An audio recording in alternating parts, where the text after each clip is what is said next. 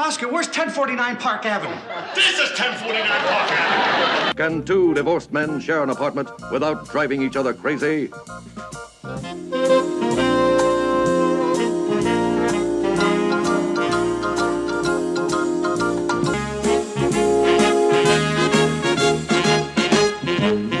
Hello, and welcome to 1049 Park Avenue, an Odd Couple podcast. Ted Linhart, Garrett Eisler here to talk about the fourth episode from the final season, The Hollywood Story, which aired on October 3rd, 1975, and is available on Paramount Plus. Before we get into it, Garrett, I stumbled across a CBS promo for a show that I have a feeling you've never heard of that's currently on CBS, a sitcom called The Neighborhood. Are you familiar? I have not heard of that, actually, no. It's with Cedric the Entertainer, and it's about a white couple who moves into a predominantly African-American neighborhood. Anyway, so it's not a show I watch either, but it has been on quite a while. And I was watching something else on CBS, and I found this promo that I thought you'd be interested in hearing. On Monday, an earthquake strikes the neighborhood. With nowhere else to go, Calvin and Tina Butler show up at the doorstep of their sons. Can one family share a bathroom without driving each other crazy? I need some privacy, people! The New Neighborhood, Monday on CBS and streaming on Paramount Plus. I know the audio wasn't very good. Do you want to hear it again? Yeah. No, I heard it. Thank you. Wow. So you're saying that this is just for the purposes of this promo. As far as you know, this is not. They don't use that music in the show. No. I for this promo where I looked like the couples had to live together after an earthquake. Right. They decided that similar was situation. Yeah, similar situation. So it's just interesting that. First of all, obviously they have the rights to do all this. I was just going to say, right? This is CBS, right? So Paramount, Paramount mostly, yeah. Yeah, but still interesting that. You know, how resonant that they clearly can just use this without explaining it and assuming that the modern audience of CBS, who are presumably for a whole new generation. Yeah. Well, I mean, CBS's audience tends to be older, but still it's, 50 years later from the start. And so even if these viewers are 60 or 65, they were, yes. So yes, for a modern generation. So it just shows how iconic The Odd Couple is. I think that they could just. It is probably one of the most iconic sitcom theme songs. Yes, of at least that era. Maybe not of all time, but and the narration. I mean, they're using the narration. Yeah, right. They are. That's big. And I'm just noticing how every episode that we watch, they stop. Now I forget they stopped using the narration. I think it's season 3, 4. I think it's certainly it hasn't been there since season 3. No, I feel like it's 3. So I just thought, but just for those 2.5 seasons they use the narration, it's already iconic. Yes.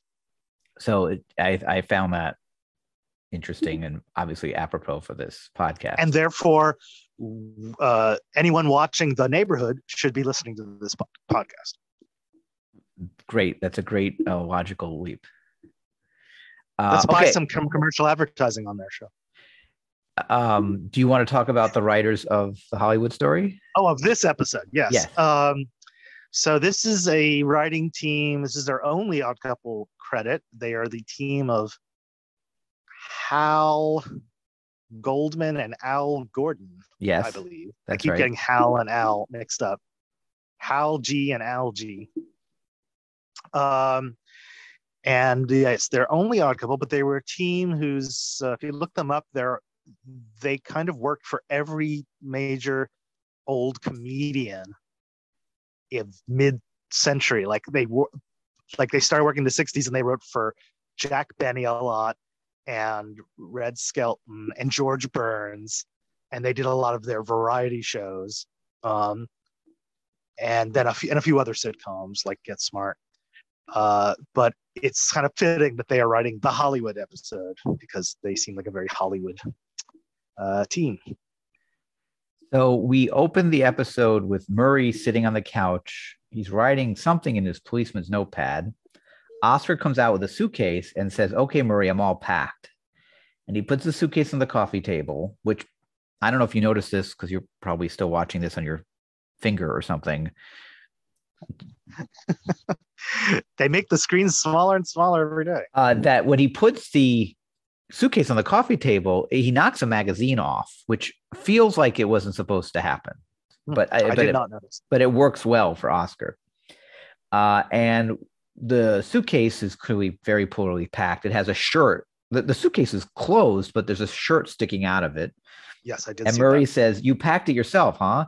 And he points out that there's a sticker for Rome on the suitcase, and he asks Oscar when he got to Rome. And Oscar says he didn't. He went to Chicago. His bag went to Rome.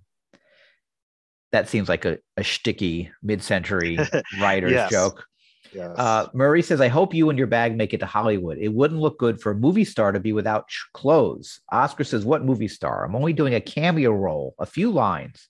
They want authenticity. Sports writers to play themselves. Dan Jenkins, the famous sports writer, he's playing himself too. See? Now, I, for many years watching this, didn't realize there is a real Dan Jenkins. I don't know why. Obviously, I never looked it up before because I didn't really have a real reason to. But he was a real big sports writer who wrote for Sports Illustrated and many other publications in the 60s and 70s. And then he wrote the book Semi-Tough, which became in 1972, which became a 1977 movie with Burt Reynolds, Chris Christopherson, Jill Clayburgh, Robert Preston, Lotte Lenya, Burt Convey, and Brian Dennehy. And then there was a TV pilot made of this show that didn't get picked up, but that starred David Hasselhoff. The David Hasselhoff. Yes. So if that pilot had gotten picked up and the show was successful, he would not have been Knight Rider or been on Knight Rider. I see. Okay. That's where you're going. Well,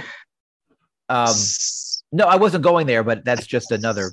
It's interesting that he was in the pilot, and then it just occurred to me now that if that show had gotten picked up. So you said the book came out in 72. So that's, I guess, what made him really like, it sounds like he's like America's most famous sports writer. I think that's correct. And I have a feeling the idea of having a movie about sports with sports writers was also kind of inspired by his book as well. I see. So are we to presume that Oscar Madison is pretty much just as famous as Dan Jenkins? No, well, we know because of the way Felix says all the treatment Dan Jenkins gets in the episode that Oscar does not get. So it is made clear that Oscar is on a different lower tier than Dan Jenkins. But they are still flying. I mean, the whole premise of this episode means they think his presence in the movie, initially at least, is worth flying him out for this. Yes, they are saying he is a famous sports writer, but they are not saying he is as famous a sports writer as Dan Jenkins. Felix walks into the living room with a pile of handkerchiefs, and coldly says, "You forgot to pack handkerchiefs." Oscar says, "No, I packed one." Felix looks at Murray and says, "He's taking one hanky to Hollywood." Oscar says, "I'm only taking one nose." Felix hands him the pile and says, "Pack these." Oscar begrudgingly takes them and puts them in his coat pocket. Felix says, "You see the way he packs? Look at that bag. Did you try to fold your clothes?" Yes. I just have to have a beef here with Felix because a coat pocket is a perfectly normal place to put your hankies. Except he shoves like 6 of them in his, not in his breast pocket, but in his side pocket. But do you think this is just a relic of the time, or is Felix being especially an old fuddy-dud for like packing 6 handkerchiefs on a trip when you can just use Kleenex? Or was this the era where you still did not have a lot of like portable Kleenex around, so you really did carry a handkerchief? I think the handkerchief was less for blowing your nose and more for style. And I think I think this is the era when you general mopping up or cleaning up whatever you spilled, I guess. That too. This was the era when you still dressed up to go on an airplane, and I think we taltalked about this. I think you were still expected to be, especially you're going to Hollywood, you have to impress people, and I think he expects if he was going, he would have and we see what happens with the clothes he actually buys when he's in Hollywood. He expects Oscar to dress the part, dress snazzy differently each day. So it's a little bit mixture of Felix is being Felix, but also the era. I think it's both. Okay. Then Oscar says, when Felix asks him if he tried to fold his clothes. Then he says, "Hey, I forgot my ticket." And he goes back to his room. Felix says, "Better check your room, see if there's anything else you forgot before I have to board it up." Oscar says, when crazy Rhoda gets here, tell her I'll be right back. And Murray says to Felix, now that Oscar's left the room, he's going to Hollywood with crazy Rhoda Zimmerman. Felix says the studio sent him 2 tickets, so he's taking her as his private secretary. Now, clearly, there's a plot issue here because we found out that Right, crazy Rhoda got married a season or 2 ago. When he was trying to get her to go with him to what was the show to Kiss My Face. Right. So either she's gotten divorced, which seems possible. Yes. Or they've forgotten, which is the most likely. I don't expect Hal and Al. If this is the first time writers, my guess is they don't even know about Crazy Rhoda. So somehow this is a device that Gary Marshall or Tony or Jack Klugman brought in, and they just forgot that she was married. But obviously it stands out to us that now she's back in the picture. Yeah.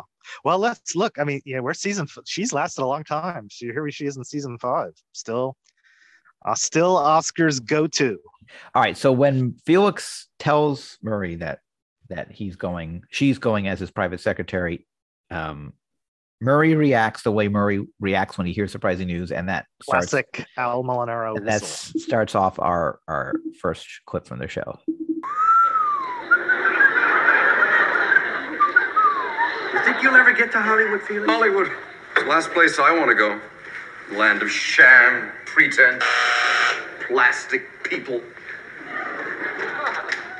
Yes? I'm Rhoda Zimmerman's sister, and she ain't going no place, no time with nobody. She's at home, chained to the radiator. You want to have some fun? Don't count on the Zimmermans. That crazy Rhoda, she always does something like this at the last minute on every trip. I guess you just stuck with an extra ticket, Oscar. Yeah, but I don't want to go alone. I wonder who I should take. Well, I'd go with you. I'm a policeman, and I can't shirk my duties. My place is here on the streets of New York.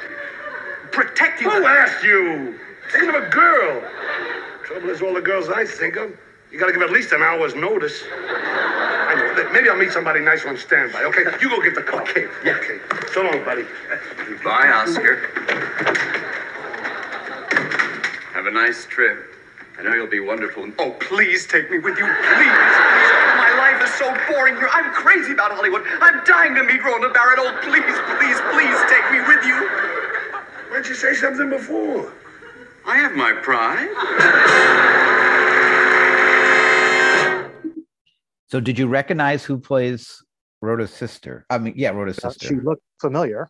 So that's Mickey Fox. I've seen her before. We've discussed twice. She was Judy Skelton in Oscar's birthday episode, where Oscar says, "Judy, you lost weight." And she was the fat lady blocking the aisle in The Flying Felix. That's more in character, it seems. Yeah, Judy Skelton, she was a nice person. Yeah, and I think they made her look particularly unattractive here on purpose. Yes. This is her Which third. Is very funny appearance. Yes, this is her third odd couple, and she will have one more to go. And for those who don't remember the name, Rhoda Barrett, who Felix wants to meet, was at the time one of the top gossip entertainment reporters of the era. She was basically taking over as Hedda Hopper and Luella Parsons were fading away. She retired in 1991, but she is still with us. So after the credits, we see Felix and Oscar walk out of fake 1049 Park Avenue to hail a cab. They have their luggage. Did you notice what one of Oscar's luggage pieces was? No. It was just a brown bag. It's a brown paper bag, and it had a tie and a dress shirt sticking out of it. Then we see an airplane taking off and then landing at LAX. And they didn't showcase the airline name like sometimes they would do back in the 70s. But it clearly is a United Airline jet in the distance that you see land. Then we see the Hollywood sign. And then we see Grauman's Chinese Theater, which at this point had just become Mann's Chinese Theater. So there was a point between like 73 and 91, I think, when the Mann Corporation bought over the Grauman's Chinese Theater. But it's a famous Chinese theater. So there are multiple similarities or maybe even nods to the set of episodes where the Ricardos and the Mertzes went to Hollywood for Ricky to film his movie, An I Love Lucy. There's at least 4 or 5 different things in this episode that are very similar to that, which I do not believe are coincidence. First of all, there's 2 episodes of I Love Lucy where devoted to Grauman's Chinese Theater. They go there, they do the same stuff that Felix does here, which we're about to discuss.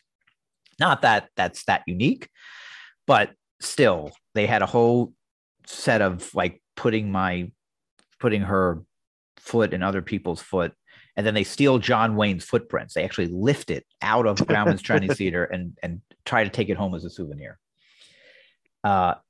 So they start walking around Chinese Theater and the stars, the Hollywood Walk of Fame, and we hear Felix say Doris Day, pointing to Doris Day's Hollywood Walk of Fame star. There's a cigarette butt on Doris Day, and she doesn't even smoke. And then she says, look, red buttons and Maurice Chevalier. Remember Gigi? And we do see red buttons and Maurice Chevalier's stars. And then Oscar says, John Barrymore, your favorite John Barrymore. Now we're talking about his footprints in Grauman's Chinese Theater. Hey, by the way, we should make clear for anyone who doesn't remember or is not picturing it. These are all on location shots. Yes, these are not in the studio. Yes, thank you. We're doing an extended. This right now we're in the middle of an extended location shot. Right. This is all real footage of them in the real places. So Felix puts his feet in the footsteps and says, look at that. My feet are the same size, and hands. And he puts his hands in John Barrymore's mold and says, oh, there's his profile. Listen, take my picture with my face in it. Oscar is very embarrassed by this and says, people will think you are a New York wino. Will you get up? Now we see a close-up of Felix putting his face in John Barrymore's face and saying, is my face in there? Is my nose in his nose? Oscar says yes to both, but he's very embarrassed. Felix says, is my hair in his hair? And Oscar says, yes. And Felix says, good, take it. Oscar takes a picture, but his hat in front of the lens at first. Felix points that out. Oscar now successfully takes the picture. Felix says, okay, now you get down here. I'll take your picture. Oscar says, I'm not going to put my face down there. Felix says, you're no fun on a trip. And puts on his sunglasses. And I think this is one of the first times we see Felix doing something pretty gross that Oscar refuses to do. True. It is for Felix. It is a sidewalk. Now I have a family story about John Barrymore that legend has passed down for my family. When my grandparents got married, they went to Palm Springs for their honeymoon and ran into a very drunk John Barrymore who then kind of tagged along with them on their honeymoon, and they had to bring him back to his hotel because he couldn't make it on his own. Wow. Well, that is definitely true to character from what people say about him. Yes, he was often in that condition. So the next scene, we see a sign that says Hollywood and Vine. And then we hear a woman say, map to the stars, maps to the stars. And Felix and Oscar are walking on the street. Oscar has a newspaper in his hand. They stop and Felix buys 2 maps. I'm not sure why they buy 2 maps. Felix asks the woman who buys the maps. And she says burglars, which is funny. Yes. Oscar gives her a dirty look and pulls Felix away. Now they are in a car, which I guess they rented a car while they're there, which you kind of have to do. And that leads to this clip and this first of 2 celebrities that are in the show. This is Toluca Lake, so he's got to be around here. Yes, look, it's got Helen 12 Trees, Wallace Beer. How old is this man? No, you look for a street called... You never would find it. Look, there he is. Where? There he is. Where? There's Bob Hope. Right there. Excuse me. Mr. Hope! Mr. Hope! Hi! We just got here from New York. Relatives? No, we're tourists. Hope we're not regular tourists. My name is Felix Unger. This is Oscar Madison. I couldn't find you on the map. Good. You take out your own garbage, Mr. Hope? Well, I usually have it gift wrapped. Isn't that marvelous? You have a funny joke ready for every situation, haven't you? I have large garbage files. Could I have a piece of your garbage as a souvenir? Would you like the name for us first? No, just... Oh, an orange peel. That would just be perfect. Thank you so very much. Crosby just squeezed those. Would you mind autographing it? People will never believe. They'll never believe in a million years that I got this from you. Here. Not wonderful. Just like ordinary. Oh, thank you so very, very much. Sorry, would you mind taking a picture with us? Not at all. I don't have my camera. Do you have a camera? Next time. I gotta get a dog. Garbage! But the garbage on a star. Wow. Okay, imagine Bob Hope. Who's next? Me. I want to go back to the hotel where I can look at the pretty girls around the pool. All right, I'll go shopping. I like the music in that episode. Okay, there's a lot to discuss there. So first of all, Bob Hope was in an episode of I Love Lucy, season 6, episode 1. He is guesting as himself, although it's in New York. In I Love Lucy, there's 2 separate incidents where Lucy gets a celebrity to sign a peel of a citrus fruit. Really? Yes, there is. You are making an airtight case here. There's Robert Taylor signs an orange, which we do not see on camera. That's told off screen. And then Richard Widmark signs a grapefruit for her. You have completely convinced me of the I Love Lucy, Lucy, on camera. Homage here. So I think the reason, so this appearance clearly came about because I think Tony Randall was very close to Bob Hope. And in a 2000 interview, he said about Bob Hope, he's the old master. I thought I held the record of most appearances on the Bob Hope show, but I think it's Brooke Shields. So I think he did many Bob Hope specials. At the start of the scene, there's a very funny line that's very subtle. I never even noticed it before. He says, Helen Twelvetrees, Wallace Beery, how old is this map? So Wallace Beery was a very big star in the 1930s. He died in 1949, making the point of how old is this map. His first big film was Min and Bill in 1930, which was a huge hit. It was the number 7 gross of the year. Guess how much that means it made in 1930 at number 7? I have no idea. $1.2 million, which isn't. Is that a lot? That is that today. That is absolutely nothing. Back then, I assume was a lot. I actually did not do the inflation math on that one. Helen Twelvetrees was basically his equivalent. She was also a big star starting in 1930 with a movie called Her Man. And they both were very big stars for that decade. And then basically, right. I think, Helen Twelvetrees to me is the funny one. I mean, Wallace Beery, I've always known about and I think his name has lived on because of some of the films he did. Helen Twelvetrees is someone who was very admired in her time, but really just faded fast, or just her just wasn't as prominent after the 30s, and is just an obscure name that I've only recently come to know. So it is funny. It's a great little joke. So when they meet Bob Hope, he's taking out his garbage of what I believe is his actual home. If you look at the footage, tell me why you believe this really is his home. So they show, first of all, he did have a house in Toluca Lake on Moore Park Street, which they show the name of the sign, Moore Park Street, as they're driving. And the house was sold a few years ago, and there's an article which has a lot of pictures of the house, and also I Google streeted the block and walked around it on Google Image, and I'm pretty sure that area where he is walking out of to put his garbage is very similar to something I see in that actual area around that house now. So it seems to me that if you're driving around Toluca Lake on Moore Park Street, you're not doing that and then filming him standing out of some other house. I think that's really his house. Well, I guess it just surprises me because you'd think he wouldn't want to, he'd want some privacy. But the way you're talking about it, seems like it was well documented where he lived. It is. I don't know about the time. I have a feeling it was at the time. And I don't know that the average TV viewer in 1974 who had no way to record this was going to be able to stalk him. Right. Plus, and Oscar says, you're not on the map. But I have a feeling at the time he probably was on some maps, so it probably doesn't matter. Well, I guess, the reason I could buy it, I guess, is that it certainly makes it easy for Bob Hope to do this cameo. It's like, hey, we're just going to come by your house. So front yard. Just like Tony Randall got it easy to film in front of his house, Bob Hope did in front of his. Also, there's an episode of I Love Lucy where they're on a tour bus a tour of Hollywood Homes bus, and they get off because they see Richard Widmark's house, and they get off. And then Lucy climbs over a wall to get into Richard Widmark's your house. case is just getting stronger and stronger. So I have a feeling these two writers were very influenced by those episodes.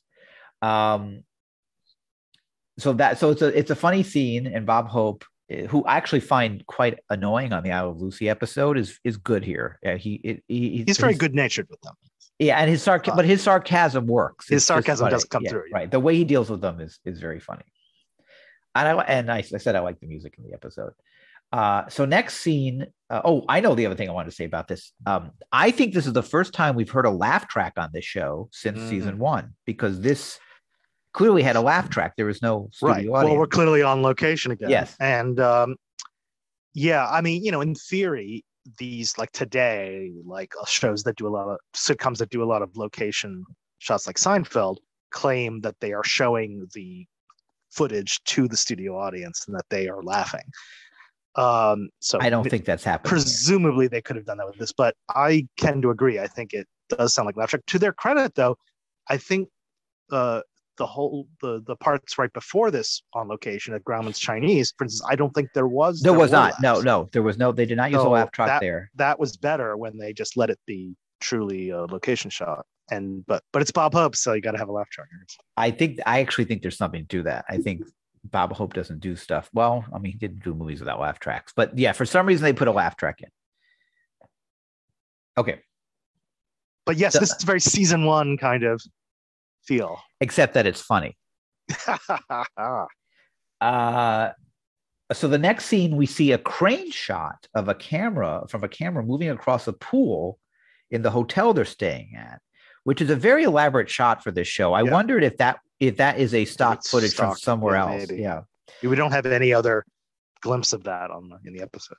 And there's people playing volleyball in the pool. We cut to the hotel room. Oscar's looking out the back, out of his balcony, which is nice. He has a balcony at the pool. Felix walks in a very Hollywood outfit. It's black. Yeah. He's got an ascot on, and he's wearing sunglasses, and that's where we're going to pick up our next clip here.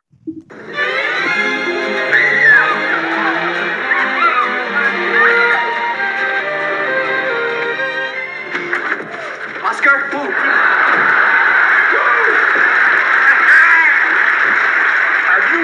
So many beautiful girls. You will never in a million years guess whom I just saw in the lobby of this hotel standing not 2 feet from me. Who? Cuffy Crab. Who? Buster Crab's son, Cuffy. He was standing right there. I could have touched him. He was buying shampoo just like a regular person's son. I got his autograph anyway. Oh, Oscar, I'll never be able to thank you enough for bringing me here. It's the most... Guess what's going to happen right outside our balcony in 30 minutes. Cuffy's gonna wash his hair. Doris Day walks her dog. Felix, you gotta stop being so crazy and starstruck. Buying maps to movie stars' homes. I'm here on business, remember? Gotta talk to you about that. What? I also found out that when Dan Jenkins was here for his cameo, the studio got him a bungalow with a sauna and a bar. That's great for them. Well, of course it's great. You've just got an ordinary room. Well, nice. Well, look, I'm sure it's only an oversight. Look, I'm not a troublemaker.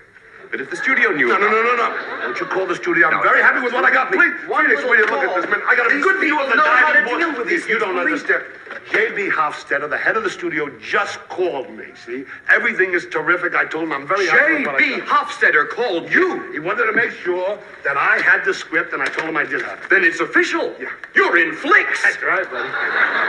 You're on your way. Let me see. When do we go to the studio? No, we don't go to the studio. Why? We're going on location. Oh, that's much better. That's authentic then. I like that. Let me see this. Home Run Kid. I like the title. Isn't that good? Yes. It's kind of nice. Yes. Wait till you see the part. It's terrific. Let me hear the part. Here it is. Here. See, I go in, and then I say, tell us about your career, Slugger. Yeah. And then, there it is. Thanks for the interview. That's it? That's it. They can't treat you this way. You're a New York actor. Felix, I'm a New York sports columnist. I don't care how many lines they give me. This whole thing is a lark. Oscar, baby.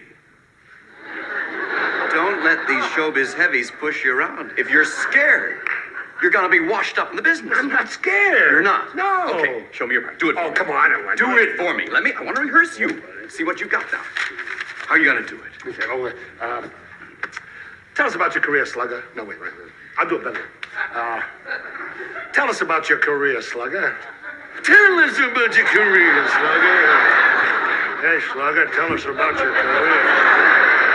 Hey, Slugger, you better tell us about your career. You understand, Slugger? They're going to waste talent like that. So at the end, it's one of the multiple places where Tony Randall Felix breaks the fourth wall a bit because he kind of is looking directly at the camera. Although not exactly. Not exactly. It's a weird take, right? Yes. It's like I don't know whether that's to make it more realistic, that he's just kind of an aside to himself. He's almost breaking the fourth wall. Almost breaking the fourth wall. He does break the fourth wall twice later. Well, I think there's a context for that too, but we'll talk about it. Right. But it's as close as we get in this episode. It's closer than usual. It's not a better bring my big spoon take. Buster Crabbe was, of course, the gold medal winning Olympic swimmer in 1932 who ended up playing Tarzan, Flash Gordon, and Buck Rogers. He did have a son named Cullen, whose nickname was Cuffy. Wow. They didn't make that up. They did not make that up. He acted with his dad as a child on the TV show Captain Gallant on the Foreign Legion, which was Well, there you go. See, my first thought was like, this is insane that Felix would even know who this is. But of course, well, that is insane. Oh, because but he was it's still insane, but at least it means he remembered this kid from the 50s. There's no way that in 1974 a person knows a kid from 1955 and what he looks like out of context in a hotel lobby 20 years later. Well, one of the strange things about this episode for Felix is that he is such a gossip maven and starstruck. Yeah, starstruck. You know who else was starstruck? Lucy Ricardo. Lucy Ricardo. Lucille Ball played Lucy Ricardo. I said Lucille Ricardo. I meant to say Lucy Ricardo. Right. Yes, right. This is very Lucy behavior, but it's not necessarily bon vivant. No, Metropolitan Opera, it's not. Lexington Avenue Opera Company, impresario Felix Unger. So it's another side to Felix, which I can go along with it for this. It's funny. Episode, it works. It's a little, Cuffy. It's also nostalgia, Felix, right? Because I think for him to know Buster Crabbe's son Cuffy is big because it's so old. It is kind of like nostalgia TV for him. I don't know. As far as I can tell, Cuffy went on to become some sort of businessman in Arizona and may still be alive. If you Google the name, you find that a Cullen Crabbe took out a small business loan like a year ago, like a COVID-related business loan. Not sure he wants that. It's public information from the Small Business Administration. Surprised that didn't make more news. So the next scene. Hey, by the way, I just want to, for the record, note that Oscar's impersonations at the end, of how when he starts drifting into different old movie star impersonations, of how he's going to do his line reading. I believe in this order is Lionel Barrymore, then Bogart, and then Cagney. And by the way, I'm not 100% sure the Lionel Barrymore one, but I'm. Yeah, the line balance. Sure. So when there's a scene in I Love Lucy where Ricky Ricardo is trying out his version of Don Juan, that's what he's supposed to play, and Lucy kind of gives him coaches, and Ricky ends up doing a bogey. There you go. Well, he was the iconic movie star of mid-century Hollywood.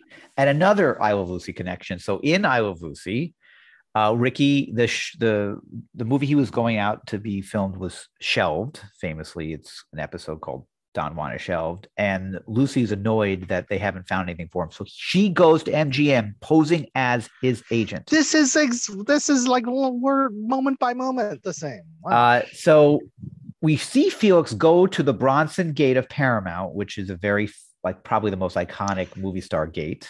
Yes, movie studio gate. But I don't think you see the name Paramount. You don't. You don't. Right. You see, I did recognize it though. I said this must be Paramount, and yes. of course, it would be because it's a Paramount show. But why would they not give themselves a plug? Do they not want to be associated with this bad movie that's being made? Maybe the take that worked best just didn't have it. But the Well, Bronson, they do look kind of something. The studio head and the people involved in the movie itself seem a bit maybe not up to their standards usually. well, there's two obvious. First of all, it says Bronson Gate, which everyone knows. I mean, not everyone, but it's well. I mean, it doesn't In the industry, they would. right. It's not hiding it. Plus, in the background, you can see a big poster for Chinatown, which had just you come mentioned up. that, and that convinces me I really do need to watch this on a bigger screen. Yes, That's just really cool. That's really cool. There's a Chinatown. came out. This 4 is months earlier. 1974. Yeah. Yeah. So here's though a little weird. So he goes to the gate. There's a guard at the gate. Mhm. Felix hands him some sort of business card. Yes, I The wondered. guard about that. looks at it and goes, "Oh, come right in." What was on that card? Yeah, my impression is that to get into a Hollywood studio without being on the visitors tour, you have to go through a gate and you have to have an appointment or something, Right. some proof that you belong there. So And I could have no idea what he could be showing him that would wave him into the private offices of a major Hollywood studio. Now in I Love Lucy, Lucy calls the studio, does a fake voice, and says, "I am." She makes up a name of the Fran agency, and I'm here. I'm representing Ricky Ricardo. So she at least fakes an appointment. Maybe Felix. So that's the only thing I can think of is that Felix called ahead, said, "I'm Felix Unger, Oscar Madison's agent," and somehow, but the guard didn't go look at a schedule. Like the guard didn't go look at some sort of list of appointments. He just lets him walk right in. So what does he show him? I can't imagine. Felix Unger, Portraits of Specialty. Is that a way to get in? I guess so. Next scene, we see two men. One is J.B. Hofstetter, who we've heard referencing is the head of the studio. And the other is the film's director, who's, oh, by the way, whose name we later find out to be Lennox, Mr. Lennox. By the way, Rhoda Zimmerman's sister in the credits is listed as Hannah. Mickey Fox plays Hannah. Mm-hmm. So Crazy Rhoda Zimmerman's sister, who we do not hear the name in the show, in the script is named Hannah. Mm-hmm. That's it. Just Where are you going with that. this? Oh. Nowhere. Just pointing out a little fact that we left out. Okay. So JB is played by Alan Dexter, who did live TV and crime shows and B movies in the 50s. Then he did episodes of Perry Mason, The Untouchables, Gunsmoke, Dick Van Dyke, Fugitive, Get Smart, Andy Griffith, I Spy, Bonanza, and Cannon. And of course, I assume you recognize the director, Yes. Lennox, who was Alan Arbus, who was, this is his second episode after playing the hypnotist in Cleanliness is Next to Impossible. Great Alan Arbus, yes. Yes. So we hear JB ask Lennox, got any more changes? And he says, yeah, the locker room scene was kind of choppy. So I padded the part of the New York sports writer. I gave him another 2 pages. And JB says, that means an extra day shooting. We'll have to give Madison more money. Yeah, what do you think we should give him? And at the moment, JB's intercom phone buzzes and he answers it and says, yeah, who? Felix Unger. I don't know any Felix Unger. What does he do? Oh, Oscar Madison's agent. We'll settle this matter right now. Send him in, Pam. And then we hear Lennox say, Madison's got an agent? JB says, it's not funny. Lennox says, I know he's going to want $1,000 more. JB says, I'll try to get him for $500. Then JB proceeds to drink some milk, which seems like a reference to maybe somebody in real life. But I couldn't find out like a famous studio chief who drinks milk.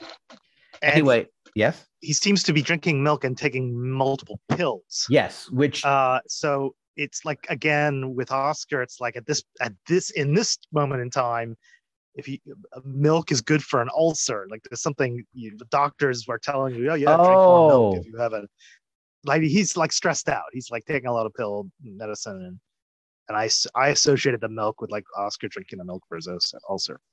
Oh, okay, that makes more sense to me. By the way, the real head of Paramount at this time was Frank Yablans, who also wrote and produced the film Mommy Dearest. So I don't know if there's any connection to him. He oversaw the I think they didn't want the name Paramount in the shop because they didn't want to imply that this really is a film by Paramount Studios. I see. Okay. And that this man is actually the head of Paramount Studios. They just are disabusing us of that notion. So as Lennox walks out, Felix walks into JB's office and we get this scene.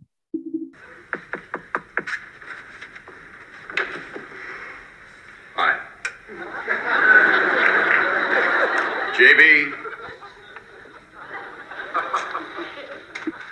JB. My client is not happy. Now, person to person, man to man, agent to mogul,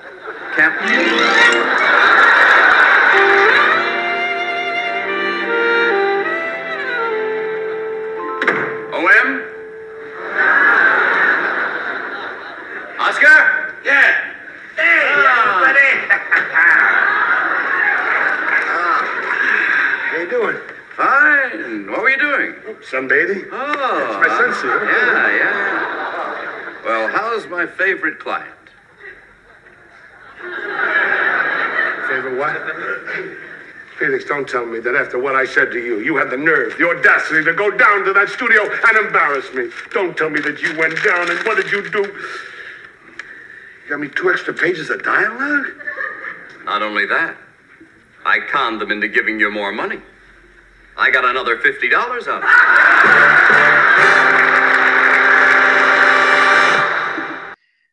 I love that scene. I wish the scene with JB was a little longer, even though he goes back. Now in that we hear that little musical, which is Felix is spinning his glasses as he's talking to JB, and then his glasses just fly out of his hands.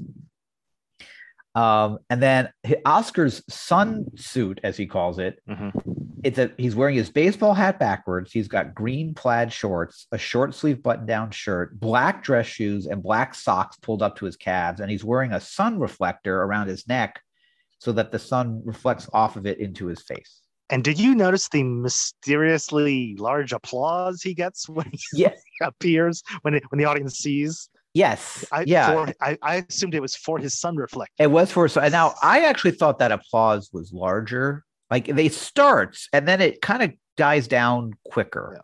So I was expecting or remembering a bigger applause than that. But he does. The fact he gets some applause for it is interesting. I guess that it's like they're seeing it as such a stereotypically LA thing to do for a New Yorker to do, and but he also looks so out of place. Right. His whole outfit is hilarious. And Fred Mertz, that was his running gag in the Hollywood episodes. He was always wear something that he thought was very Hollywood, but people would just stare at him because it looks ridiculous. So we have a new scene. We see a bus driving on a road, and then the outside of a stadium, and then we see the inside of a locker room where the scene that Oscar's in is going to be shot. We see a camera on a rolling platform pushed by who? Eddie Garrett. Oh, right. We see other crew members. We see a lighting guy. Oscar walks in and says, "It's a nice stadium for a little place, huh?" Felix says, "It's a stadium." Oscar says, "Boy, I'm still stiff. You know that?" Felix angrily says, "Of course you're stiff. 80 miles down here on a hot bus. Pahrump, Nevada, lizard capital of the world. Downtown is a fruit stand." Oscar says, "Felix, this is the location they wanted. They're going to shoot here. Let's not gripe, huh?" Felix says, "When Dan Jenkins went on his location, the studio sent him in an air-conditioned limousine." Oscar says, "They did?" Felix says, "You're darn right they did." Oscar says, "Are you sure?" Felix says, "Of course I'm sure. It's just plain unfair." How does Felix know about this stuff? First of all, how does he know, right? Yeah. And he knows who the hotel room he stayed in. He knows the thing. I guess he's just going around asking everyone. And apparently all of Hollywood knows how Dan Jenkins got treated. But to be fair to Oscar, Dan Jenkins wrote Semi-Tough. That's right. Oscar Madison only wrote Knockout, which we've never heard of anything again. So Felix says, "Oh, cut it out. Look, all right, Felix, you got me some extra money. You got me a few extra lines. Let's not press our luck. I'm happy with what?" And then before he can finish his sentence, Felix says, "I just don't like seeing them push you." Then Lennox, the director, comes in and says, "Okay, everyone, we shoot this sequence tomorrow. Let's get the rehearsal going. Have you got the sports writer thing?" And the script girl says, "Here you are, Mr. Lennox." Now, I have a feeling you did not recognize the script girl because neither did I, but she's Alice James, who is also Mildred Unger, wife of Floyd Unger. Okay, so now it's hard to remember her because I think we talked about how tiny a part that was even at the time. She just comes on to say it's bedtime, and so she specializes in very small roles. She's kind of like a pretty girl, so I guess that's I have a feeling she's connected somehow to right. staff. Oh, you notice she had like no credits beyond very few credits beyond the outcome. Lennox says, "Oh yeah, Madison," and he shouts Oscar's name. Oscar moves forward to respond, but Felix stops him and says, "Right here." Lennox says, "Are you Madison?" And Felix says, "No, I'm Felix Unger. I'm Oscar Madison's agent." Now, what's funny is that Lennox in that scene at the studio, they didn't have a dialogue, but Felix comes in as Lennox is leaving. Yes. Now I will give them a pass for Felix. this. I could see that let's assume this guy is a decently productive, successful director, that a director who passes by one nondescript person in a hallway, would not remember it. Felix now allows Oscar to talk, and Oscar shakes Lennox's hand and says, "I'm Oscar Madison. How are you?" Lennox says, "You look like a sports writer. Griff, I want you to meet our star." Now out comes a tall man in a white sport coat. Now he gets a really large round of applause. Big large applause, and I had no understanding why, because I did not know who he was. Right, and I for many years would hear that applause, and I guess when I was hearing it, it was like the 80s, so there was no internet. But although I have watched this show in the modern era, and I can't remember if I ever looked it up. So anyway, he's played by a real movie actor. I'm not sure if a movie star is the right term. I debated calling him a movie actor, movie star. George Montgomery. George Montgomery went to Hollywood in the 1930s. He started acting. I had never heard. Never heard that name? Reading your notes, I know a lot of obscure movie stars. I did not recognize them. And the problem is, there's a Robert Montgomery who's very well known, course, right. And there's Montgomery Clift. So I feel, and George is like the name of many people. So I feel like there's a lot of names he sounds like that you could mistake him. It's almost like he's an AI generated. So he went to Hollywood in the 30s. He started acting in B westerns a few years later. His big break was playing Philip Marlowe in one of the many adaptations of a Raymond Chandler novel or character. This was 1947, but it was not successful. So he went back to westerns and other B movies. He was probably more famous for his tabloid exploits. He dated Ginger Rogers, he dated Hedy Lamarr, and he married Dinah Shore from 1943 to 1963. Well, she's a big star. Then he had a very, I guess, well-covered scandal where his housekeeper, Ruth Wenzel, fell in love with him and decided that no one else should love him or live with him. And in 1963, broke into his home and tried to kill him. I don't know why you think that's funny. And then now that would be a great comedy show. So he spotted her. He came in apparently with a stewardess, and I think this was right after his divorce. He spotted her in the room. He told the stewardess to leave. He went to the bedroom, was able to grapple with her. The gun went off, grazed him, but he was able to hold her, and she was arrested. She had a note that said, "I am planning to kill George Montgomery and then myself. No one loves him like I do. I don't want him to go out with those stupid-looking glamour girls." And she didn't want him, quote, fooling around with celebrity girls and minding his reputation. But apparently she was convicted only of misdemeanor assault, because I think technically that's what ended up happening, because he stopped it. Yeah. And there's a National Enquirer from 1963 that has this whole story on the cover.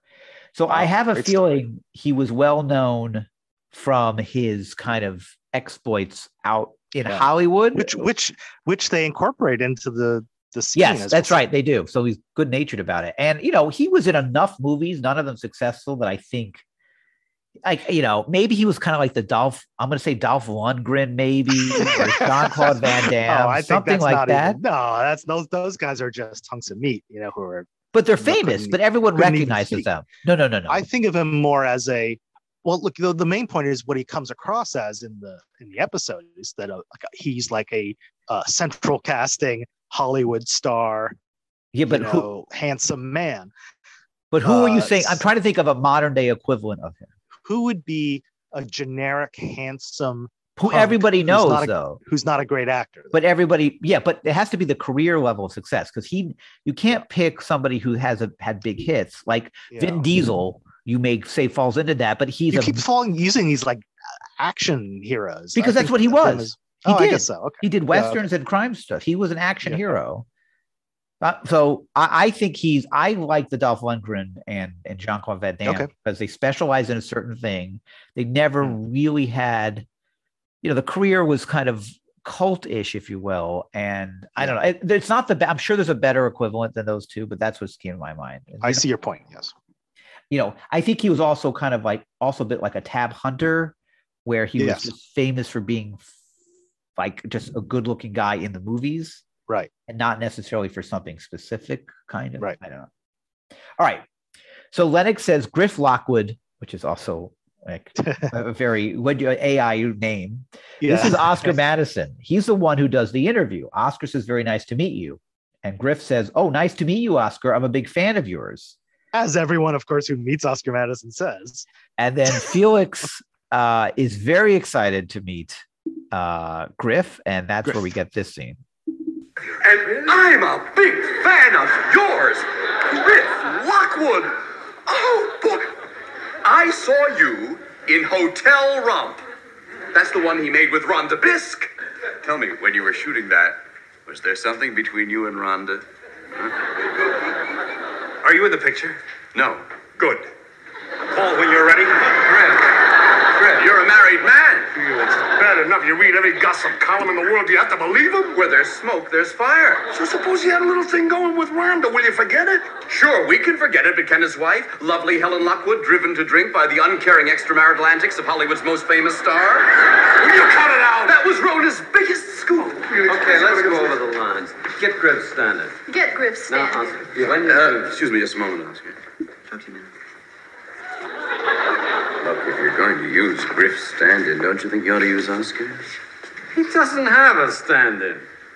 Oh, doesn't have a stand-in? What time does Mr. Madison have to be at work tomorrow? 6 o'clock. In the morning? I don't like that. No, I don't like that. Look, I'm perfectly willing to work these things out reasonably with you people, but don't push Oscar Madison. The man's a lunatic. One word and he goes like that. He's a walking volcano. The man slapped Fellini. What can I tell you? He slapped Fellini. Well, Mr. Unger, I think I understand. I knew I could talk to you. Just let me make one telephone call to take care of the whole thing. Good. While you're at it, it might be a good idea to get him a trailer. I think he'd like that. A trailer? Yeah.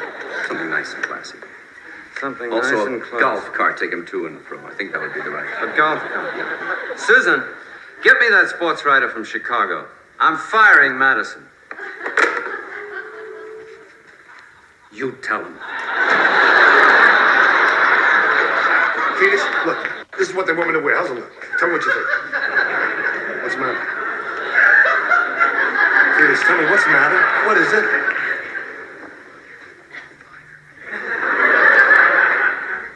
Why am I fired? Oscar, you don't know this town. Pahrump? Hollywood, the whole business. I asked for a stand-in for you. I asked for a dressing room. I suggested you don't have to get up so early in the morning. I didn't care about those things. Now you tell me. I hope you get bitten by a lizard. I just want to point out that Alice James, the script girl, did not dial enough numbers. Oh. So well, it's the small town of Nevada. Who knows? Yeah, but isn't he calling L.A.? Yes, presumably. I also want to say that Alan Arbus is just so great. His deadpan, is so hilarious in this episode. So on I Love Lucy, Lucy's meddling in Ricky's career got him fired because she had a whole scheme. I won't go into it, but the same thing happened on I Love Lucy. So we're back at the hotel. Oscar's packing, clearly frustrated and angry, and Felix is laughing. He says, "Oh, the joke's really on that studio, isn't it? They bring us all the way out here to California, all expenses paid, and they don't use us in the picture." Now Oscar's punching his clothes that he's packing.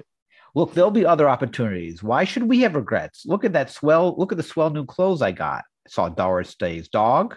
What would you be doing in New York right now? Unchaining crazy Rhoda Zimmerman? Which is a reference to the fact that the sister said she's chained to the radiator.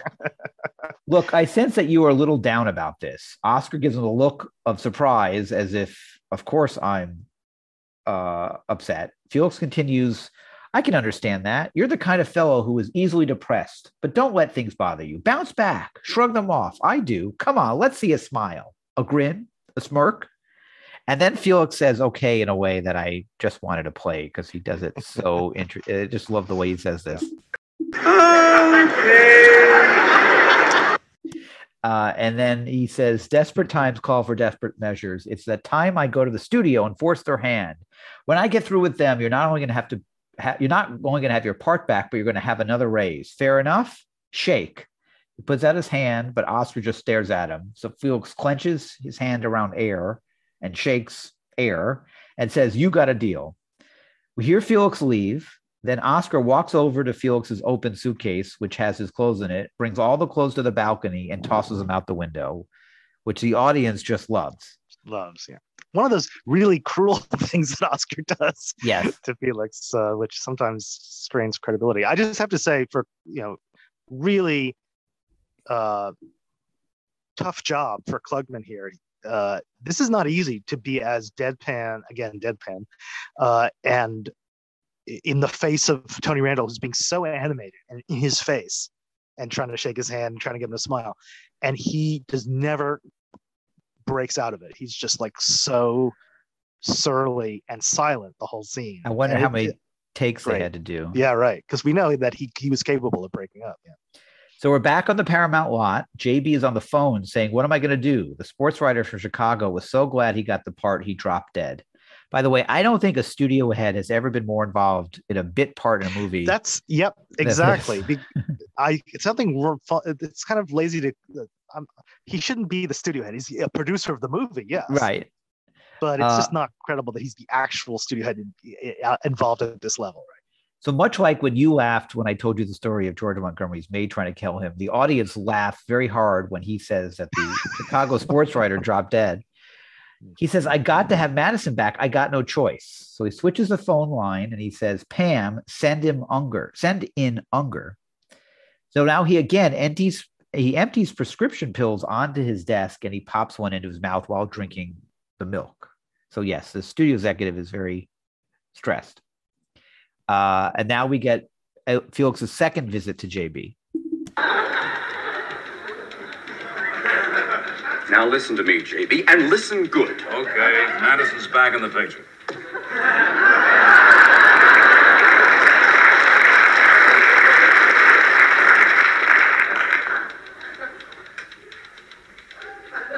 Mind if I give you some constructive criticism, JB? You need more backbone. You're pretty much of a marshmallow, fella. Let me roll all over you then. I can tell you now, I was ready to squirm 5 more minutes and you'd have had me on my knees.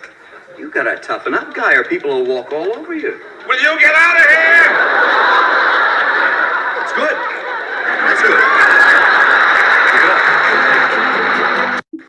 You know what I just noticed in that scene, just now listening to it, is the typing in the background. Yeah, right. Which I think is... I guess that's the secretary. Right. The door's still open, yeah. Very realistic sound effects, yeah.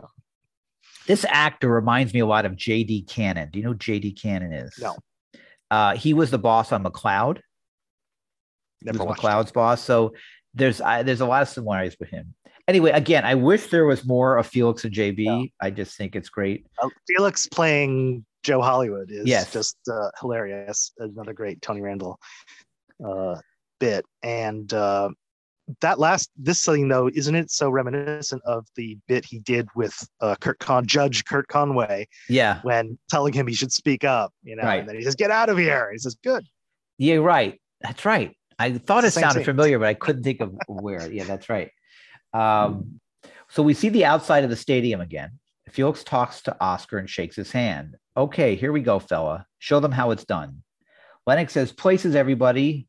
Felix says, break a leg. Oscar says, I will. So Griff comes into the room and Felix wishes him good luck in the scene. He turns to Oscar and refers to Griff as a homewrecker. So he and the one under his breath. He's completely two-faced. Yeah.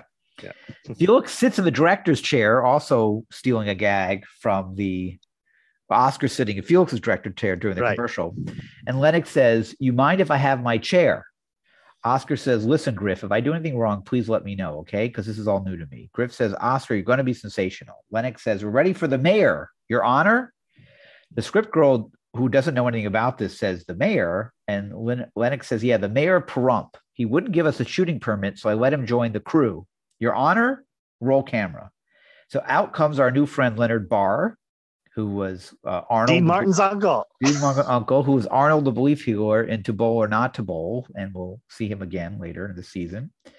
He has a very goofy smile, and he gets a round of applause from the audience, who also recognizes him. He's holding a film slate marker, and Lennox says, mark it, and the mayor slams the marker together and walks out, again to more applause. I think, I don't know if you noticed this, but one thing I did notice on my small screen is that, what's our friend's name again? Leonard Barr? Leonard Barr, right. He is a very fragile looking, skinny old man. He looks like he's 100 years old. And so when he claps together the marker, it kind of like he kind of reacts to it, like it's the noise surprises him or it's too loud or something. So I think that's part of what's provoking that. Well, reaction. okay. I didn't even notice that. That brings up another connection I have, Lucy, because when Ricky is training or doing his screen test, there is a guy there slamming a marker very loudly, which scares Lucy, who is also helping for the screen test.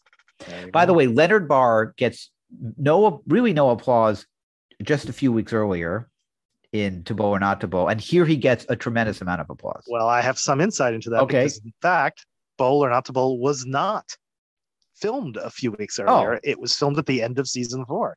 So perhaps something happened over the summer of 1974 to make him more famous. I don't know. Oh, I wonder. Well, no, because Diamonds Forever was a few years earlier. Maybe was Dean Martin still on? Dean Martin show still on? Yeah, but that was both years. The only guess is this audience recognized him more, or were told they could. I wonder if the first group, or not the second group, I guess you're saying, if the To Bowl or Not to Bowl people were maybe told not to applause, or in the context where he's playing a character, and here this guy comes out and you kind of feel like he's begging for applause. I wonder if it's somehow the dynamic of the studio.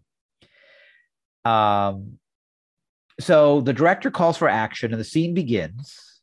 So Griff is playing a baseball player who's getting dressed, and Oscar's interviewing him. And so we'll play that scene now. Tell us about your career, Slugger. Now, Oscar, don't rush your line. Take your time. Start from the beginning. We're still rolling. Don't be nervous. Just take it easy. Tell us about your career, Felix. See, it's your fault. From the beginning. Just start over. Tell us about your career, Slugger. Well, it all started when I... Ow! Please don't. I'm sorry. I didn't mean to step on his toe. I stepped on it. I'm sorry. He tripped you. All right, Oscar. It's an old trick. Arthur Treacher did that to Shirley Temple. Gentlemen, if we can, from the top, we're still rolling. Tell us about your career, Slugger. Well, it all started when I tried out for the minor league team, the Fort Worth Blues. How old were you then? I was 17. And how old are you now? 22. Well, I was very green then, but I finally made the team. Made the team, yeah. It must have been quite a struggle. Oh, it was. It was a real struggle.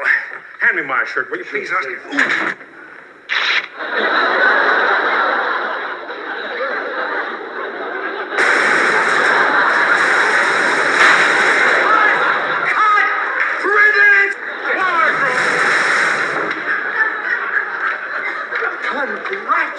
Are you crazy? I blew it. I was terrible. Rafe, you were marvelous. You saved that scene. The scene needed a laugh. You added 3 big screamos. You go rest, baby. You loosen up and rest. I have to talk to the biggies. What are we going to do? JB, this is impossible. No. He'll get the hang of it. Can't you get somebody else? No, don't do that. I don't want to Please, postpone the JB. scene. We're all set up here. Yes. You replace him, it has to be here and now. No, don't. Please, I beg of you. He'll get good. We got an hour to get another actor up here from L.A. But, gee, I wish we had somebody here who could step in who knew the lines. I do. What? I know all the lines. You can try it. Thanks. Try it. Oscar! Yeah. Baby, you're out of the flick. They're going for a younger man. I fought like a banshee for you, but they wouldn't listen to me. Who'd they get to replace me? Give me your hat and your pad and wish me luck. So a couple of noise things to discuss there. We hear the tear of when we hear a snort about him being 22 or I don't know what you call that noise. It's Felix snorting because he can't believe that this guy is playing a 22-year-old. Yes, and let's just clarify that because now that you've revealed who the actor is, Mr. Montgomery. I looked him up. You know when he was how old he is? Is he 50? This episode? He's older than Klugman and Randall. How old is he? He's born in 1916. So he's 50. He is like 58. Yeah. Years old. Now, to his credit, I'd say he doesn't look it. He certainly doesn't look 22, though. But the fact that he's playing a 22-year-old is Felix is right. It's hilarious. Right, which is also a little bit, maybe not like Jack Klugman playing a 40-year-old Oscar Madison. It's even more preposterous. Yeah. I was watching an old TV show, and the actor Harry Gardino, you know him? Yes. Mm-hmm. So he was playing an over-the-hill cop, and the actor says to him, "You're 50. You're too old." And Harry Gardino was 60 at the time and looked every bit of it. And I could not understand why they left the word 50 in that script when the guy did. I'm 50. I look 40 years younger than Harry Gardino did at the time. You do. I will. I sometimes these little things are just, they stick out. They take you out of it too. So we hear the very fake ripping of the jersey. Unfortunately, that sound effect was a little poor. And then that big noise of our lockers falling over because Oscar punches the locker when he realizes he screwed up the scene by ripping the shirt. And so he punches one locker, which knocks down 8 lockers, which then knock into George Montgomery. Which knocks him down, right? Yeah. Yes, it's a pure cascade of physical comedy. So it's funny. So now after Felix is given the role, the mayor, which is also, we have to comment on this, that Felix, this is a great Felix Unger moment where the whole episode has been his lobbying for Oscar and his like ceaseless efforts to advance Oscar's interests and do everything best for Oscar. The minute they say we need someone else, I'll do it. Isn't there some other episode where Felix takes something that at the last I can't remember what it was. Can't remember, but yes, I know you're thinking of something that I'm thinking of, but we both can't remember. So the mayor comes out again, marks the scene, and the director calls action. I think this is my favorite scene in the episode, the one we're about to play, although it's tough because there's a lot of good ones in this episode. Action. Tell me about your career, Slugger. Well, it all started when I tried out for this team, the minor league team, Fort Worth Blues. Fort Worth? Yes. That's in Texas. Hot wind, blazing sun. How old were you then? I was 17. A boy in a man's game. Oh, how old are you now? 22. It was a tough struggle. I was green, but I finally made it. It was a struggle, yes. You grew up in a grimy little cabin in the middle of the Texas panhandle. No heat, no food. For breakfast, you had to suck on a piece of cactus. You never had a toy to play with. You never had a pair of brown and white shoes. You never even took violin lessons. But you knew that you wanted to play baseball. You couldn't afford any equipment. So you made a catcher's mitt out of a satin pillow reading Greetings from Yellowstone Park. You couldn't afford a bat, so you used your little brother. The other kids wouldn't play with that brave little lad with the weird mitt and the talking bat. 22. Cut! Unger, you're out! No! Felix, that was the worst acting I've ever seen in my entire life, and I appreciate it. But it worked. I told you Unger had a plan. I killed the hour. Now they've got to use you. You know, I can't figure you out. 1 minute you're driving me up the wall, the next minute you do a crazy, beautiful thing like this. You're a worse pip than Crazy Rhoda. Well, don't spread it around that I'm a nice guy. It'll kill me in the business. All right, get out of the way. Here you go, baby. It's all yours. Take it, Frank. Here we Madison? Yeah. Out of the way, please. Hi. Who's going to play the reporter? None of your business. Speed.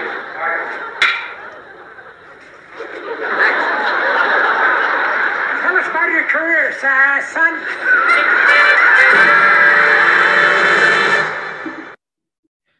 So that's such a funny scene. That whole monologue Felix does, it seems so good that it almost feels like it's taken, like it feels like it's an allusion to some other monologue from some other piece of pop culture, but I don't think so. I think it was written for this. It's kind of right? an amalgam. I think it's great parody of like out of it's old movie parody, kind of old journalism, kind of like purple prose journalism. This really feels like it's got Tony Randall's fingerprints on it, like not an ad lib so much as but something that he developed with whatever writers ended up doing this. It's pure parody of old Hollywood and old time journalism, and taking what is already hinted at in the screenplay, that he's this like country bumpkin who becomes a big baseball star, and just playing it up like his impoverished childhood and all that, and Tony Randall just eats these things up, and I feel like that's part of his own creativity as well. So I love it. Yeah. Here he does stare into the camera twice, which does have a purpose, but still they chose to show that for those moments, and it is, I'm going to consider it a version of breaking the fourth wall. I don't think any other sitcom. Sure. Well, it effectively does, because he's looking at the TV. He's looking at us through the TV screen. But in the context of the scene, he is playing to a camera, a movie camera, which I agree is not positioned. We don't see where it seems like that's not the camera he's talking to, but it kind of works. I'm not saying it doesn't work. I think great. Felix is breaking the fourth wall in the scene. Felix is turning direct to camera, yes, as another way to ham up the scene. And I think the showrunners here, Gary Marshall, is breaking, in his mind, he's breaking the fourth wall. I don't really no other sitcoms I can think of that I watch, even when they're pretending to film something like I Love Lucy, I don't feel like they would stare at the audience that I can think of. That feels very unique to me. But I'm not saying, and this is not a criticism. I mean, in the observation, that's become more common. Yes, I meant up to this era. Up to this era, I agree, it worked. It's great. I mean, it enhances the scene. The fact that he does that. Yeah. And at the end, the person we hear saying, "Tell us about your career, Sonny," is Leonard Barr. Great payoff for his appearance. Yeah. So now the tag is back in the living room. Oscar's making a sandwich, and he has it on a plate. And on the plate, in addition to the sandwich, is a very large helping of ketchup just on the plate. Felix comes out and says, "Oscar, hey, I just had a nap and I had that dream again. I dreamed a movie came out and you were such a smash in it that you put your hands in Grauman's Chinese." Oscar says, "Felix, I never got in the picture, remember?" Felix says, I know, but I won't rest until I see your handprints." Oscar dips his hands in the ketchup, puts his hand on the kitchen door, leaving his handprint of ketchup, and says, "Rest." And that's the end. And that's the tag. Yep. Yes. An amusing tag. I really like this episode. I love the Hollywood setting. I love Bob Hope. I love the fact that they have a movie star playing a movie star. The lines are great. Tony Randall's on top of his game. I, of course, personally, as such a big fan of I Love Lucy, having all the connections. A case you have made persuasive. Thank you. And it's just, it also, this was filmed at the end of season 4. Is that what you were saying earlier? No. This one was filmed at the beginning in the fall of 74. Okay. It was the bowling that was filmed at the end of. I love the way they went and shot on location, and they used, and it feels authentic. So you believe what's going on is going on. JB's office feels like real. the guest cast is very good. So I give it 4.5 out of 5. I think 5 is just I hold for something a little more iconic. If I could certainly see someone, if you gave it a 5, I wouldn't certainly disagree. And I struggled with the number 4 out of 5 Murrays, but I think I'm gonna go with 4.5 out of 5. But I do really, every time I watch this episode, I think I always forget how good it is until I watch it. Yeah. Yeah. It's funny. Like I also, find it hard to get to 5 for some reason, even though I really enjoy it. And it's hard to find any flaws in it. I think the tag is kind of lame, but tag is not lots of their tags are lame. Something about maybe the Felix is pushing this side of the starstruck side of his character maybe a little too much out of character, but it is hilarious. I don't know, but I have to go with my gut and say yes, 4.5, which is pretty damn good, but maybe not if I had to list my absolute top 5 or something. But yeah, this, first of all, how packed full of action is this? We go from the apartment and Crazy Road Zimmerman jokes, and then we're all this location shooting in LA. We have 2 scenes at the stadium in the locker room location. We have lots of supporting players, including great appearances by Alan Arbus and Leonard Barr, and the JB guy is pretty good. Tony Randall just doing everything in his toolkit, it seems. So maybe a little more from Oscar would have been nice. Like he's kind of more reactive in this than driving it. It's definitely a Felix episode. Something else I like, it's funny you using the Lucy precedent. Looking forward, it reminds me of something, maybe an influence later, which is the Seinfeld LA episode when George and Jerry there's a similar vibe where these 2 New Yorkers go to LA. They have the hotel room set up very similar. And in a way, it's Jerry's going to do the Tonight Show, and George ends up almost ruining it by butting in. So I wonder if they're familiar with that. But what I love about all 3 of these examples is you have examples of New York characters, right? I Love Lucy is set in New York? Yes, it is. Right? Okay.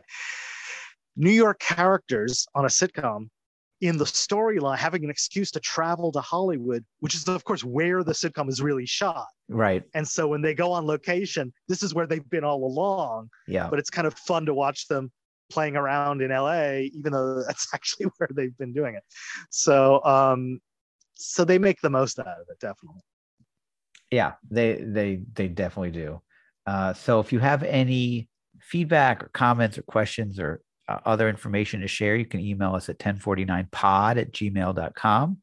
And of course, we welcome some hopefully 5-star reviews on iTunes. Garrett, I always wondered about your weird mitt and your talking bat. Okay.